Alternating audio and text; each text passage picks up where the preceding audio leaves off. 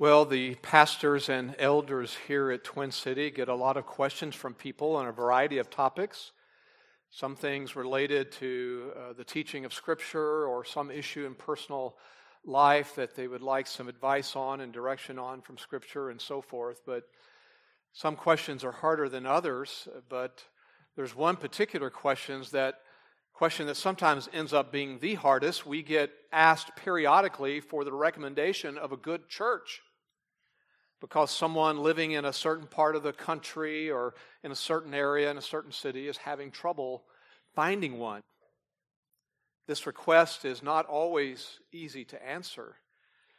Frankly and sadly, there are many areas and many towns that don't have a church that we could readily recommend.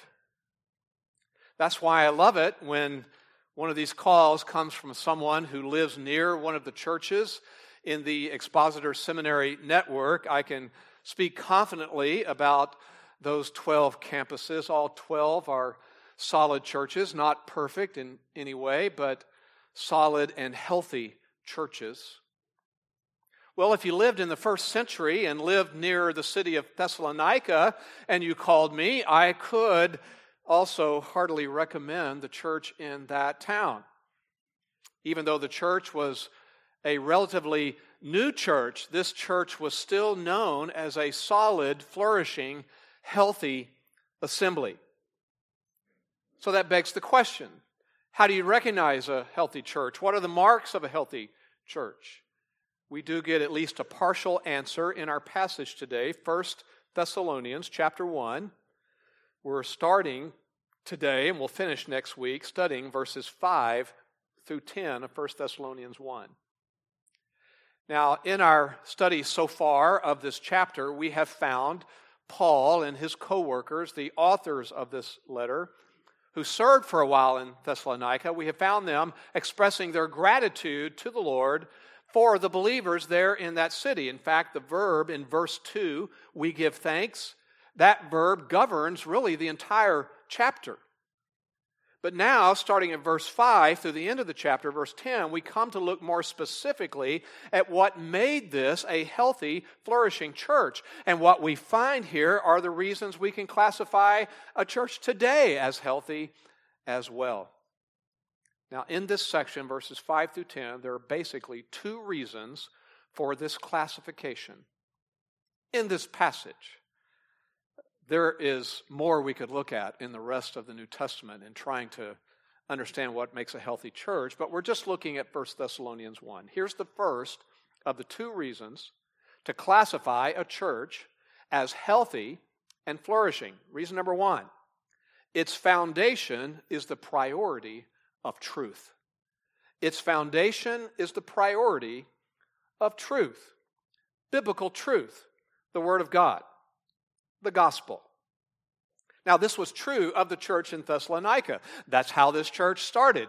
Truth was preached there in that city by Paul and his co-workers, the other missionaries. And it was preached then by men who themselves, those missionaries, were confident in that truth. So let's see how Paul develops this, starting at verse 5. For our gospel did not come to you in word only. Now, there's something said there in a negative way. You can spin it in a positive way, and we will do that in a moment. But first, just want you to know that that opening term, for, or your translation may say because, explicitly connects what we're studying now with what was said about the doctrine of election in verse 4. As you know, the last two Sundays I've preached on the doctrine of election because of what verse 4 said. So now Paul is explaining why he knew that those believers in Thessalonica were actually among the elect. And the first thing he comments on is the truth of the gospel that was both proclaimed in that city and believed by those Thessalonians. Now, the gospel here, when he says gospel, it means what it means everywhere in the New Testament. It refers to the good news of salvation through Christ. If you want to know what is just the most concise summary of the gospel, I would point you to 1 Corinthians chapter 15, that great chapter about the resurrection of Christ and our own future resurrection of our bodies. 1 Corinthians 15, verses 3 and 4, summarize the gospel. Paul writes there, I delivered to you as of first importance what I also received, that Christ died for our sins according to the Scriptures, and that he was buried, and that he was raised on the third day according to the Scriptures. Those facts are at the heart of the gospel message, the good news, that must be believed in order to know Christ and to have your sins forgiven. But back to our verse, notice that he calls it our gospel. What does he mean by that? Well, I can tell you real quickly what he does not mean. He does not mean here that he and his co-workers are the ones who came up with this message, that they invented the gospel. We know that because even in these letters, 1st and 2nd Thessalonians, he calls it different things in different passages. He calls it the gospel of God. He also calls it the gospel of Christ. In another verse, he calls it the gospel of our Lord Jesus. He just meant here that they proclaimed the same gospel that they personally had also believed and embraced. And therefore, they were preaching that gospel and not some other false gospel. So these missionaries had gone to that city, they had proclaimed gospel truth, and these Thessalonians had embraced it. But a comment is necessary on the phrase word only. Now there's a positive way to say this verse. He says our gospel did not come to you in word only. You could think of it this way.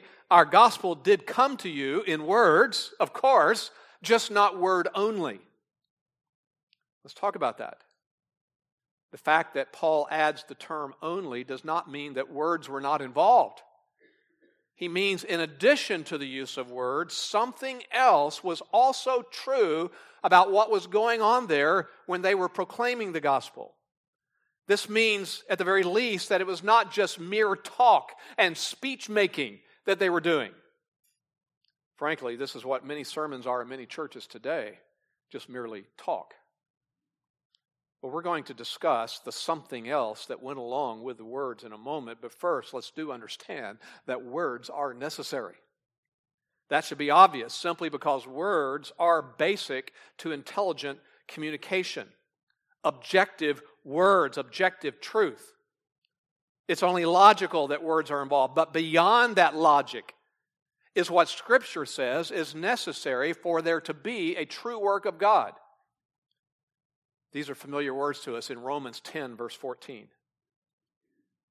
People have to believe the gospel, but he asks these questions in Romans 10:14. How then will they call on Christ to be saved in whom they have not believed? How will they believe in him whom they have not heard? And how will they hear without a preacher, a proclaimer, someone proclaiming objective truth, words? That is God's way of bringing about spiritual revival and spiritual change. Peter also confirms the necessity of proclaiming words of truth. And he even makes the connection with spiritual change in 1 Peter chapter 1, verse 23. You have been born again through the living and enduring Word of God. God, by His Spirit, uses the Word, truth, to bring life to someone who's spiritually dead. In verse 25, he says, and this is the word which was preached to you. So yes, there must be words, objective truth, setting forth the biblical message. This means that religious activity and services or religious events or even so-called spiritual revivals and so on that are not the result of clear biblical proclamation, they are not genuine spiritual events. True works of God are not just mystical experiences or emotional experiences.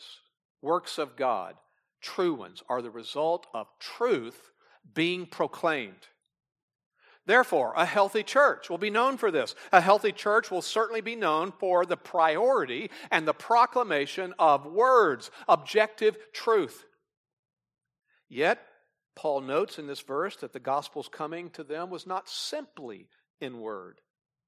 These speakers themselves also had personal confidence in the words they were proclaiming.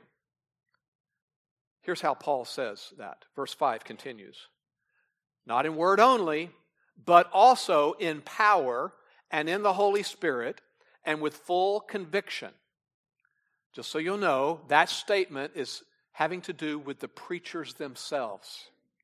In other words, their preaching was not mere hollow speech-making. There were these other three ingredients that were essential to the outworking of God's sovereign purpose. And these three elements, these ingredients, are in a parallel construction. Power, the Holy Spirit, full conviction. They are in a parallel construction. That means these three terms are all connected together in thought.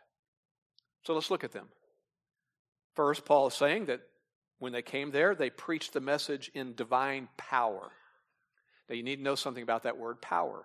It's in the singular form here. I say that because it's many times found in the New Testament in plural form, and it's usually translated differently in the plural form. It's usually translated miracles. I'll give you some examples. Acts 2, verse 22. It says that Jesus was a man attested to you by God with miracles, same word in our text. In other words, powers, plural, miracles, and wonders and signs. Another one, 2 Corinthians 12, verse 12. Paul says, here are the signs of an apostle. In other words, these are things apostles can do. Here are the signs of someone being apostle. Signs, wonders, and miracles, our term, powers. Hebrews 2, verses 3 and 4. The gospel was confirmed to us by those who heard, God also testifying with them, both by signs and wonders and by various powers, miracles, and by gifts of the Holy Spirit. You'll find this over and over again in the New Testament. The authors describing how the proclamation of the gospel was confirmed powerfully by miracles. So in Thessalonica, that likely happened. As these men preached, their preaching was accompanied by miracles, so that the message and the messengers were confirmed as being from God. But like I said, here the term is singular. And the singular can specify a miracle, but it also is used in the New Testament to refer to power that God provides for ministry to be effective. And that's the case here. I'll give you a couple of examples of that.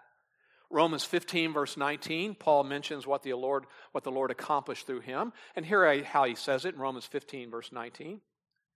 It was by the power of the Spirit so that he fully preached the gospel of Christ. 1 Corinthians 2, verses 4 and 5. My message and my preaching were not in persuasive words of wisdom, but in other words, just good speech making, but in demonstration of the Spirit and of power, so that your faith would not rest on the wisdom of men, but on the power of God. It's our word in our text. So in our verse, in 1 Thessalonians, this primarily points to the power with which the speakers themselves were filled with as they gave the message. And it was this power for this reason. These men knew that it was nothing about them that brings about effective ministry. They knew they were simply vessels in God's hands, but they were also keenly aware of something about the message they were proclaiming, the truth. They were keenly aware of the inherent power of the truth itself that they were proclaiming. And they knew that God uses that truth. He uses His Word to bring about spiritual change in people's lives.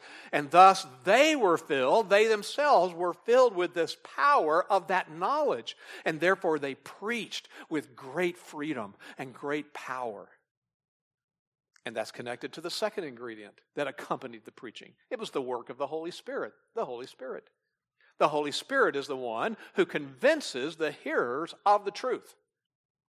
Now, we've noted this before along the way, even today. True saving faith does come by hearing the words of truth. But something else is also needed.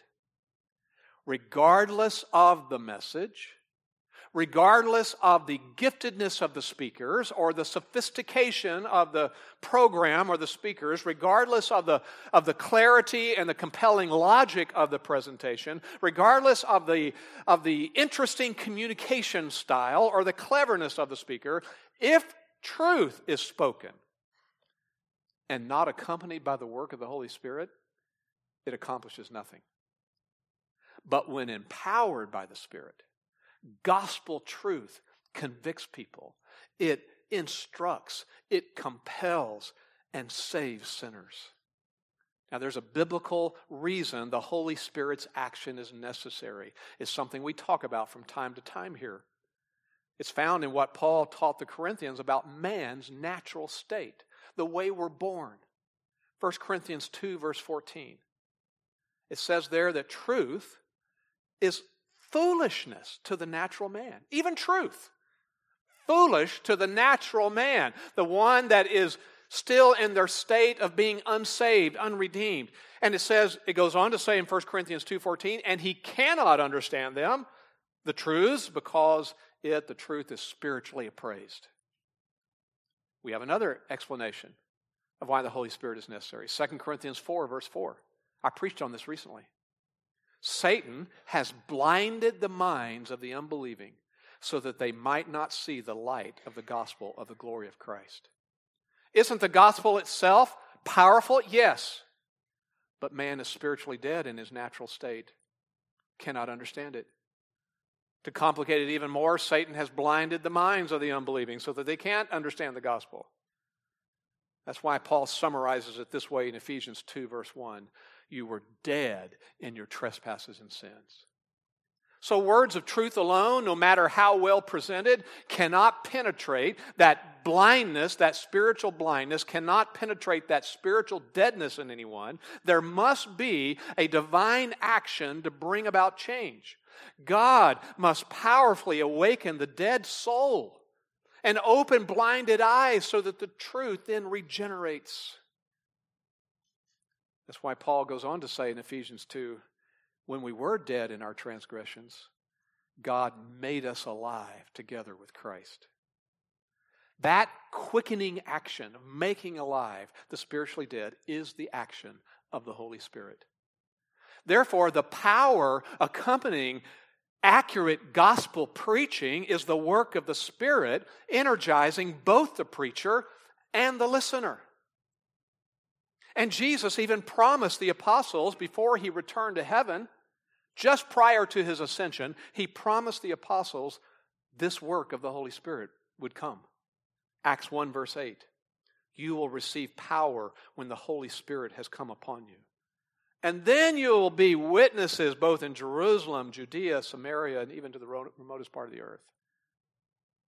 One more ingredient. Finally, Paul states that the gospel came with full conviction. Still something about the preachers.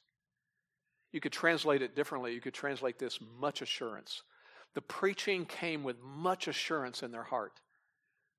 This expression summarizes the fact that Paul and the other missionaries were themselves so convinced of the truth that they were preaching and so convinced of what God does by His Spirit with sound teaching that they had this assurance in their own hearts, much assurance, that the proclamation of the gospel would have effects, that its inherent power would bring about effect.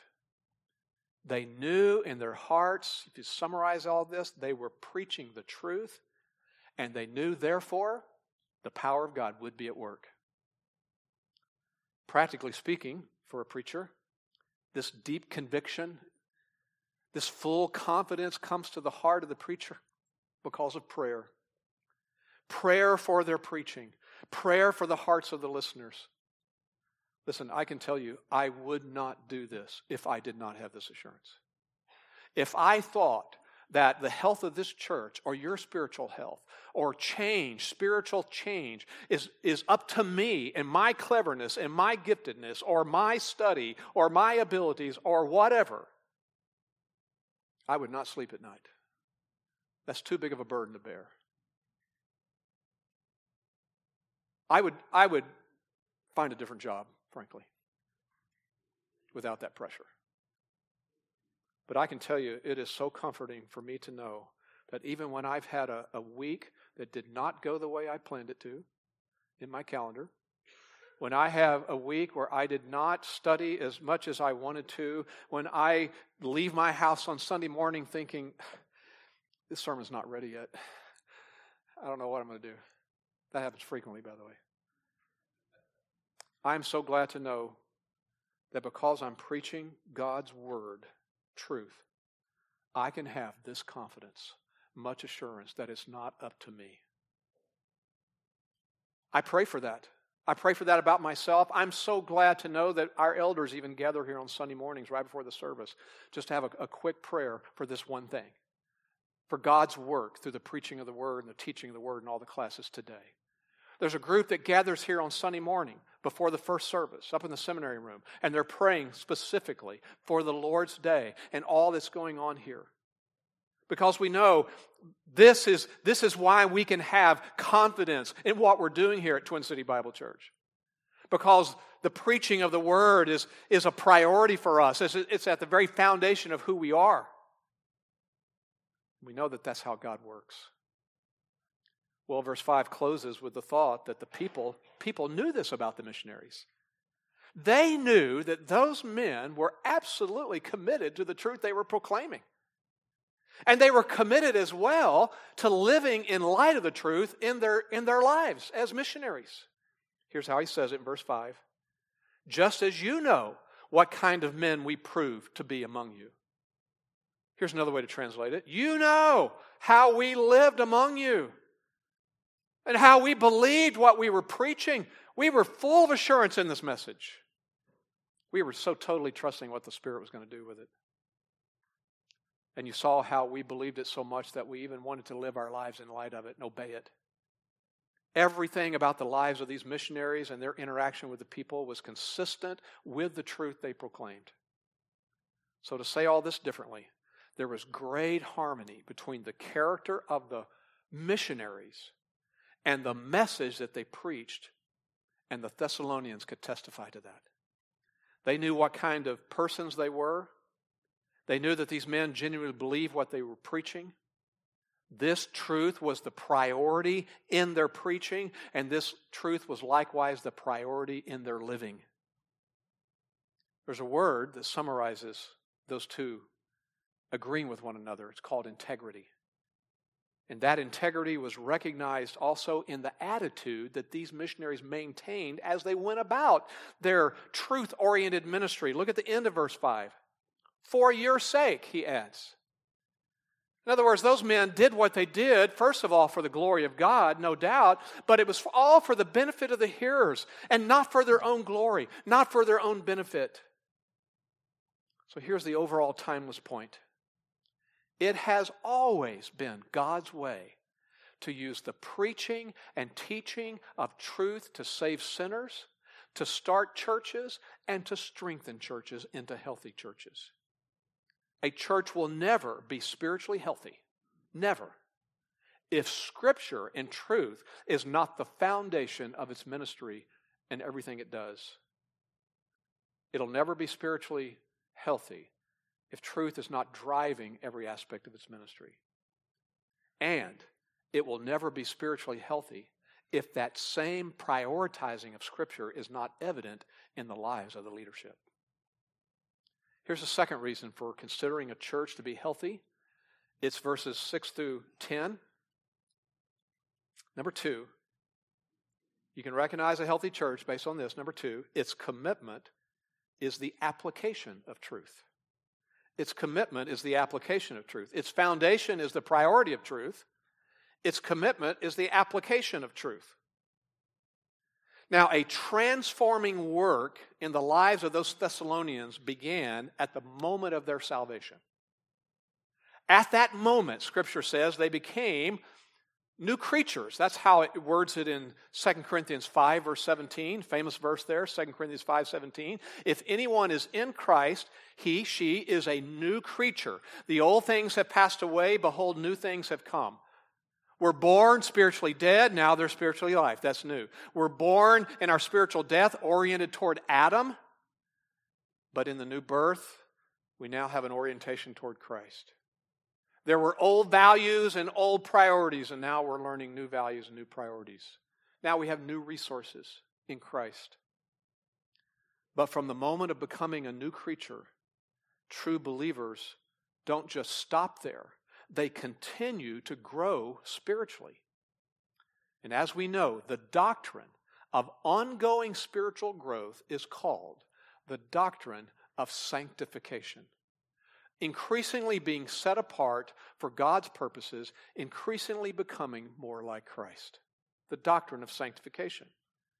Now we get a very striking and poetic glimpse of what that looks like in one line in what Paul says in 2 Corinthians 3 verse 18. In 2 Corinthians 3:18 he says that we're being transformed into the same image, the image of Christ. We're being transformed into that image from glory to glory. It's a way of capturing this idea of progressive change and growth. We're told in Scripture to pursue that, so that patterns of holy living and obedience to the truth immediately began replacing sinful habits and disobedience. Listen to some of the ways Scripture tells us to pursue that. Ephesians 4, verse 22. Lay aside the old self, which is being corrupted in accordance with the lust of deceit. 24, put on the new self, which in the likeness of God has been created in righteousness and holiness of truth. Probably the classic verse on that we mention a lot around here is Philippians 2, verses 12 and 13.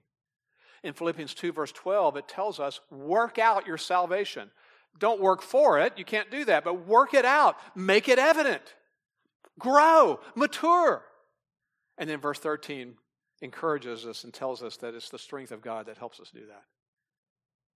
So now, in this chapter, in the rest of our chapter, we now come to find some confirmations of this spiritual growth, some confirmation that growth and maturity was continuing to take place in the believers' lives in Thessalonica. And it will be the same thing that will happen in our lives today if we're growing and maturing. Therefore, these are confirming more specifically why that church was such a healthy church. And therefore, there are the reasons of why we will become increasingly healthy if these confirmations are here. Now, there's more in the New Testament, again, than what we find in our passage, but these are the ones our chapter emphasizes. And we won't do them all today. We're just going to talk about the first one. One confirmation of a commitment to applying Scripture to life, which is necessary to be a spiritually healthy believer, and spiritually healthy believers are necessary to have a spiritually healthy church. One confirmation of a commitment to apply Scripture to life is this. Number one, this confirms it, joyfulness in suffering. Joyfulness in suffering. That is a confirmation that someone is maturing. Now, there are some others, and you might be thinking, do we have to start with this one? I mean, can't we go to the others and maybe work up to this? I can't, because this is the order that they're in. Verse 6. We'll just do verse 6 and 7 today. You also became imitators of us. In a relatively short time, these believers, on their part, and that's what you also means, on their part, they had become what he calls imitators. And the word became or become refers to lifestyle. These believers were developing a certain lifestyle that was totally different from what it was before they believed the gospel. And one of the ways this change was occurring was because they were seeking to imitate the Christian lifestyle that they saw in others. Now, in the New Testament, we are told to do that, to imitate others. Not all others, the good others. Okay. Philippians 3:17. Brethren, observe those who walk according to the pattern you have in us. Make observations of those Christians who are maturing and spiritually healthy and seek to be like them. We're specifically told to do that when it comes to church leaders. You're to imitate the church leaders. Philippians 4:9. The things you have learned and received and heard and seen in me, Paul says, practice those things. 2 Thessalonians 3 verse 9. We've offered ourselves as a model for you so that you would follow our example. I tell you, the clearest on this is Hebrews 13, verse 7, where you are directly told to do this. Hebrews 13, 7. Concerning church leaders, it says to you, imitate their faith. That's a tremendous responsibility and burden on us. It's a tremendous sense of stewardship. 1 Peter 5, verse 3 speaks to us as leaders. 1 Peter 5, 3, it says, elders are to be examples to the flock. So Paul understood that, and he did present himself that way as one to be imitated and copied, but not just because it was he himself they were copying, only because he had patterned his own life after Christ. So notice that he clarified this statement by adding these words in verse 6. You became imitators of us and of the Lord. That's the point. He told the Corinthians the same thing. 1 Corinthians 11, verse 3. Be imitators of me, just as I also am of Christ. What does it mean to imitate Christ then? Since that's really the ultimate point. If you want to be spiritually healthy and grow to be more Christ-like, well, it certainly means we ought to follow his example of holiness. There's one. 1 Peter 1:16, it's written, you shall be holy, for I am holy. And as well, we ought to be seeking to imitate his example of love. He said that, John 13, verse 34, love one another, even as I have loved you. But in our passage, it's not talking about those. In our passage, there is a particular characteristic that these believers were learning as they imitated what they saw in Paul and the other missionaries, and as well what they learned from observing Christ. And that's how to suffer the right way. This is evidence of maturing spiritually. This is evidence of becoming spiritually healthy. It's learning to suffer the right way. Now think about what Scripture tells us about the Christian life and its connection to suffering. Just think about what the Lord himself said about suffering being a normal part for all his followers. Especially suffering as we try to live our lives before the world. Opposition and attack and criticism from the world, neighbors, family members, spouses, children. It could be anybody, co-workers. Christ warned us. Matthew 10, verse 22. You will be hated by all because of my name. Come to me, believe in my name, take my name, and oh, by the way, you're going to be hated because you do that. John 15, verse 18. If the world hates you, you know that it's hated me before it hated you. Verse 20. If they persecuted me, they'll also persecute you. It could be other kinds of trials. Just listen to John 16, verse 33. In the world you have tribulation. It's the nature of a fallen world.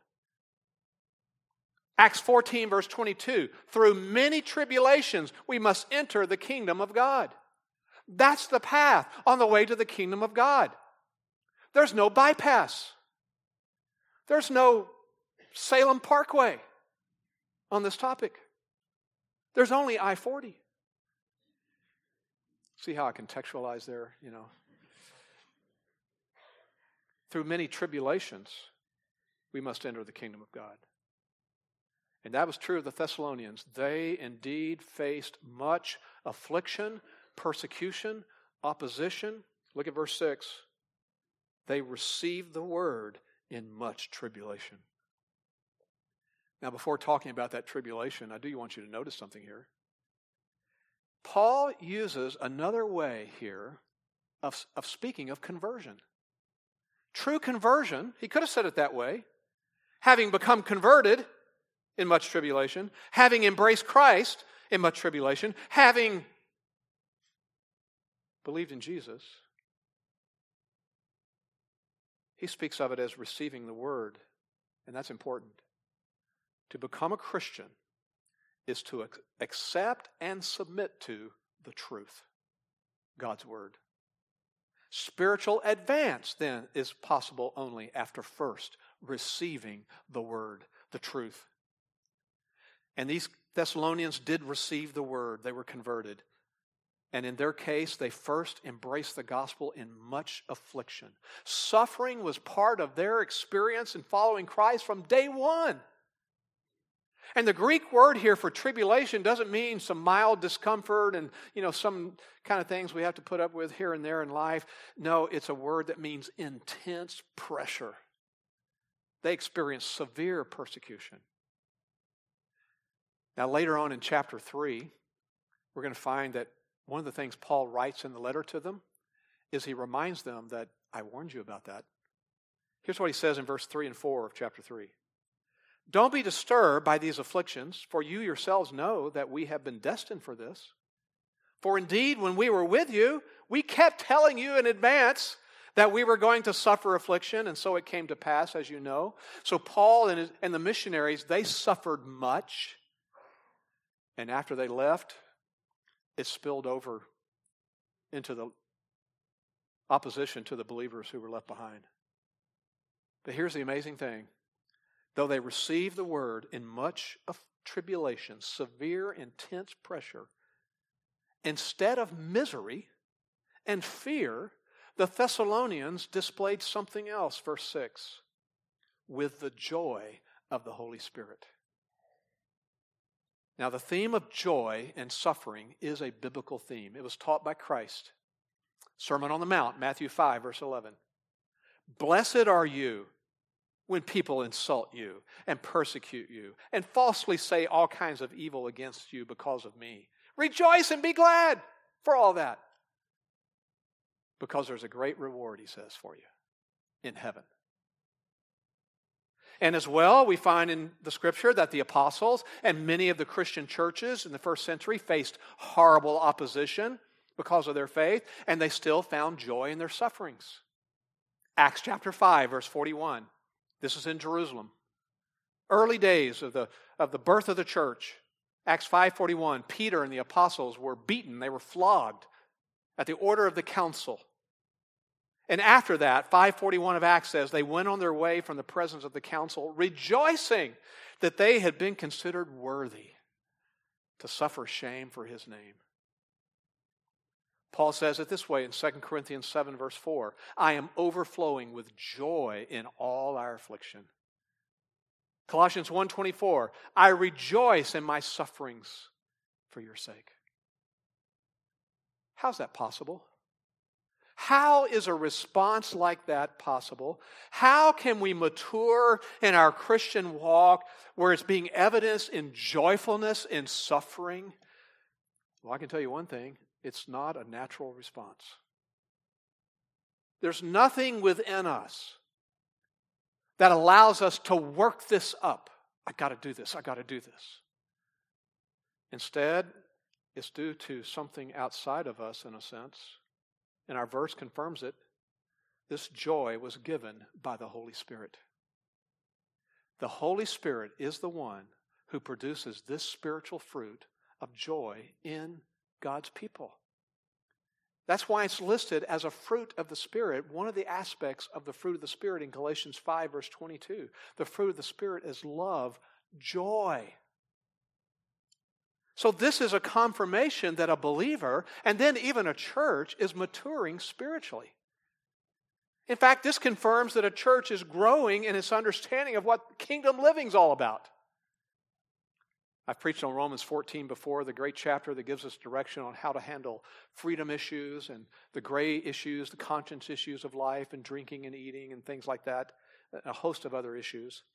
In the middle of all that, here's a comment, Romans 14, verse 17. The kingdom of God is not in eating and drinking. It's not really even about all that. But righteousness and peace and joy in the Holy Spirit. So no matter how difficult circumstances become, true believers, true Christians do not have to lose their ultimate joy. Because the Holy Spirit works this joy in the hearts of the elect. And I told you that these believers were learning this by imitating the apostles and how they handled their affliction, but also Christ. Christ is presented to us as the ultimate example on how to suffer. And I have pointed so many believers along the way to this verse in 1 Peter chapter 2. I've pointed my own heart to this passage in 1 Peter chapter 2 many times. Listen to what it says. And in 1 Peter 2, he's talking about submitting to authority. And sometimes that's not fair. You suffer unjustly. Here's what he says after talking about suffering unfairly. 1 Peter 2:21. You have been called for that purpose. Stop there. You want to know what your calling in life is? Here it is. God's called you to suffer unjustly. It's part of your calling. You might hear that and go, well, can I set up chairs and bring donuts instead? Can that be my ministry? Yeah, you can do that, but in addition to that, this is your calling. Since Christ also suffered for you, leaving you an example to follow in his steps. Verse 23, here was his example. Here's what he did. While being reviled, he did not revile in return. While suffering, he uttered no threats, but he kept entrusting himself to him who judges righteously. What allowed him to still have joy was trusting that the Father sees, the Father knows, and the Father will always eventually do what is right for his own glory and our good. So this is a wonderful encouragement to us.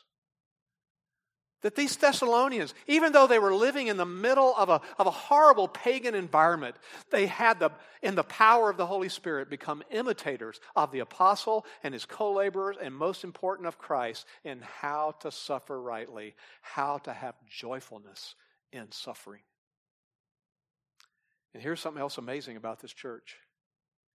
As a result of them receiving the gospel, the word, in the midst of great suffering, and as a result of imitating the missionaries and Christ in how to have joy in the midst of suffering, a joy developed in them by the Holy Spirit, this young congregation became an example for the rest of the Christian churches in the whole region.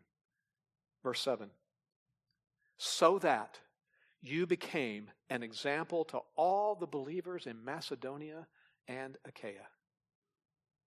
In other words, Christians in the whole region of Greece there began to look to Thessalonica, to that young church, to learn how to live a Christian life.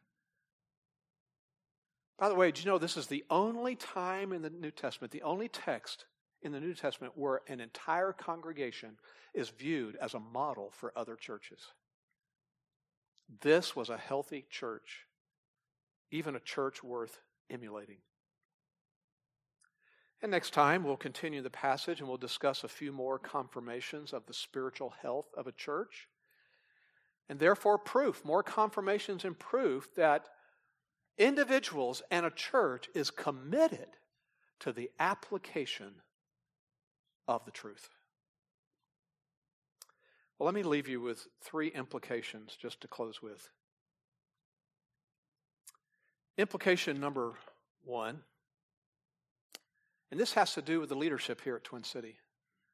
This one's for myself and the other leaders. Implication number 1, the spiritual health of a church starts with its leadership.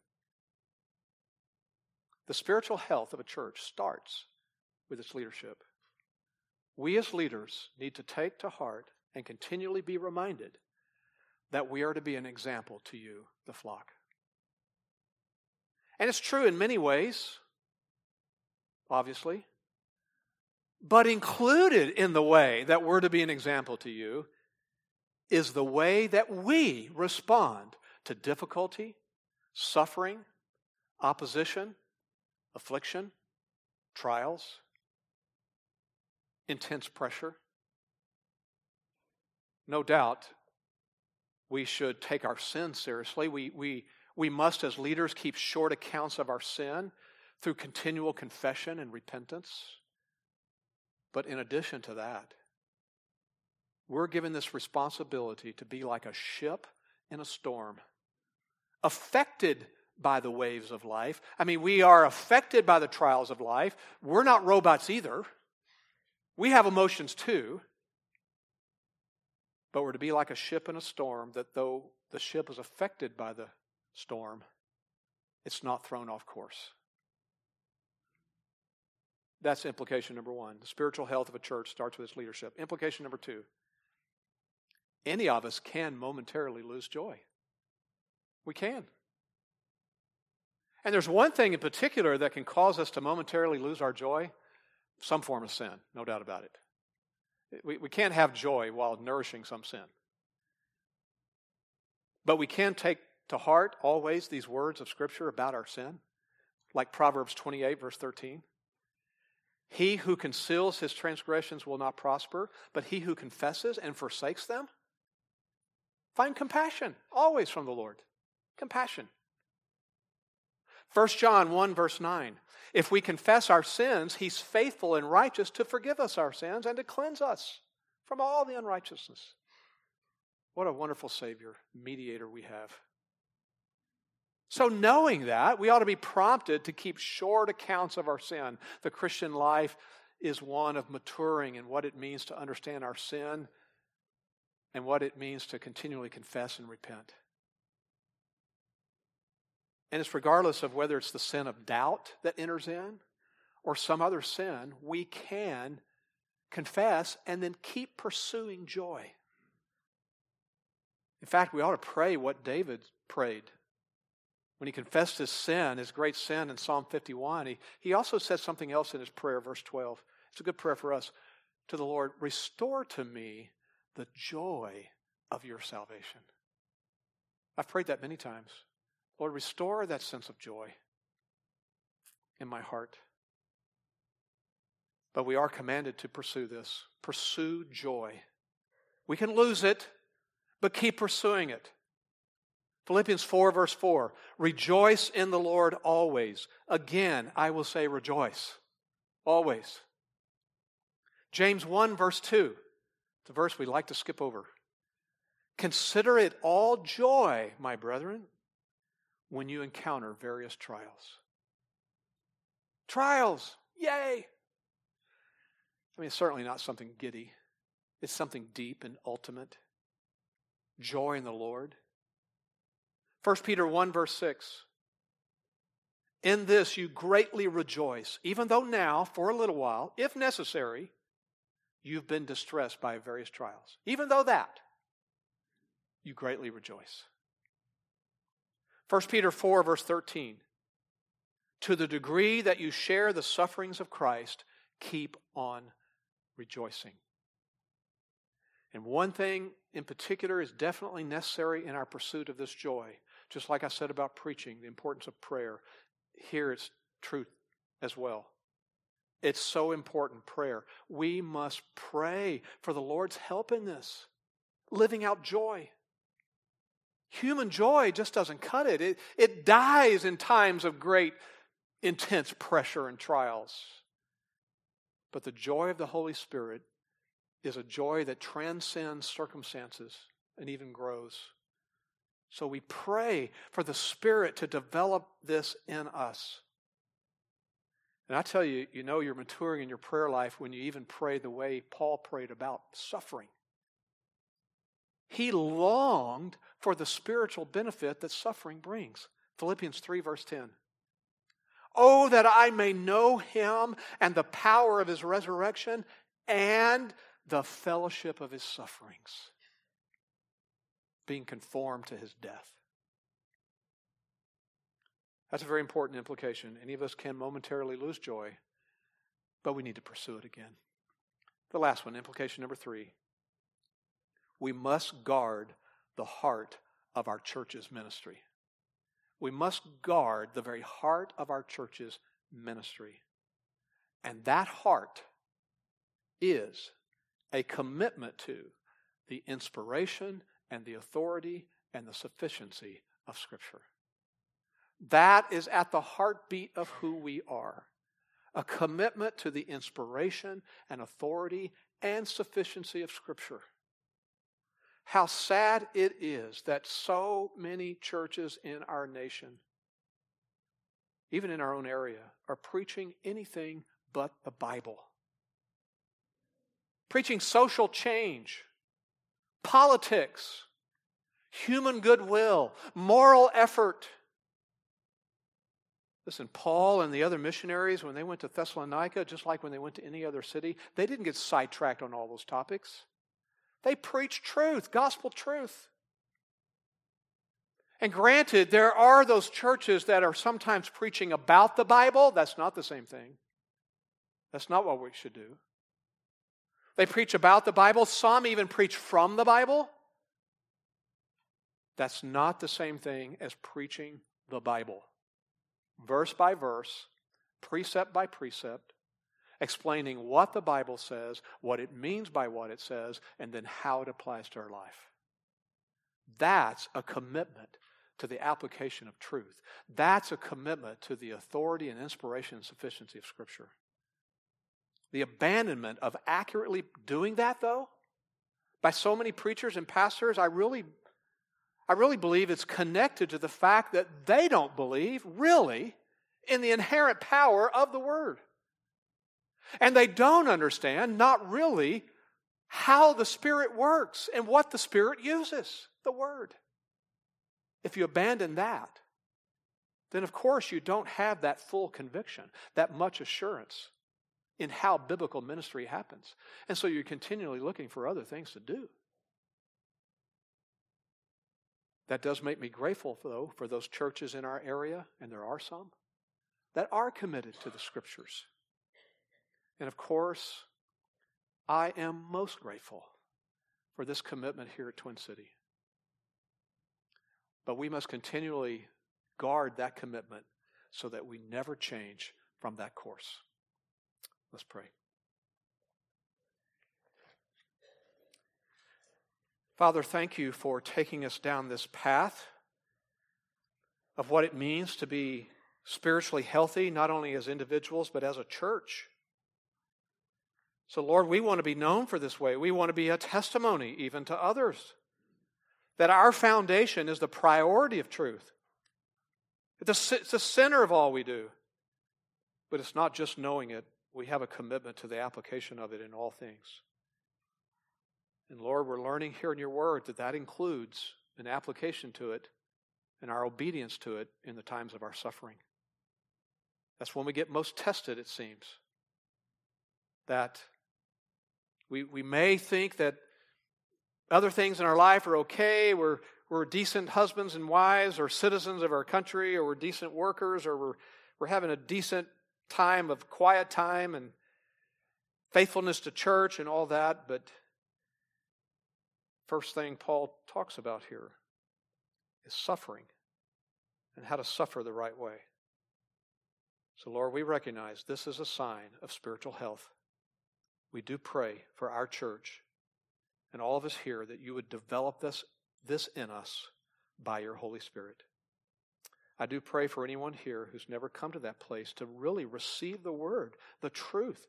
Receive it personally, that I believe it. And I want to follow Christ in the forgiveness of my sins now. Lord, I pray you would open their hearts to believe that and to trust in him. In our Savior's name, amen.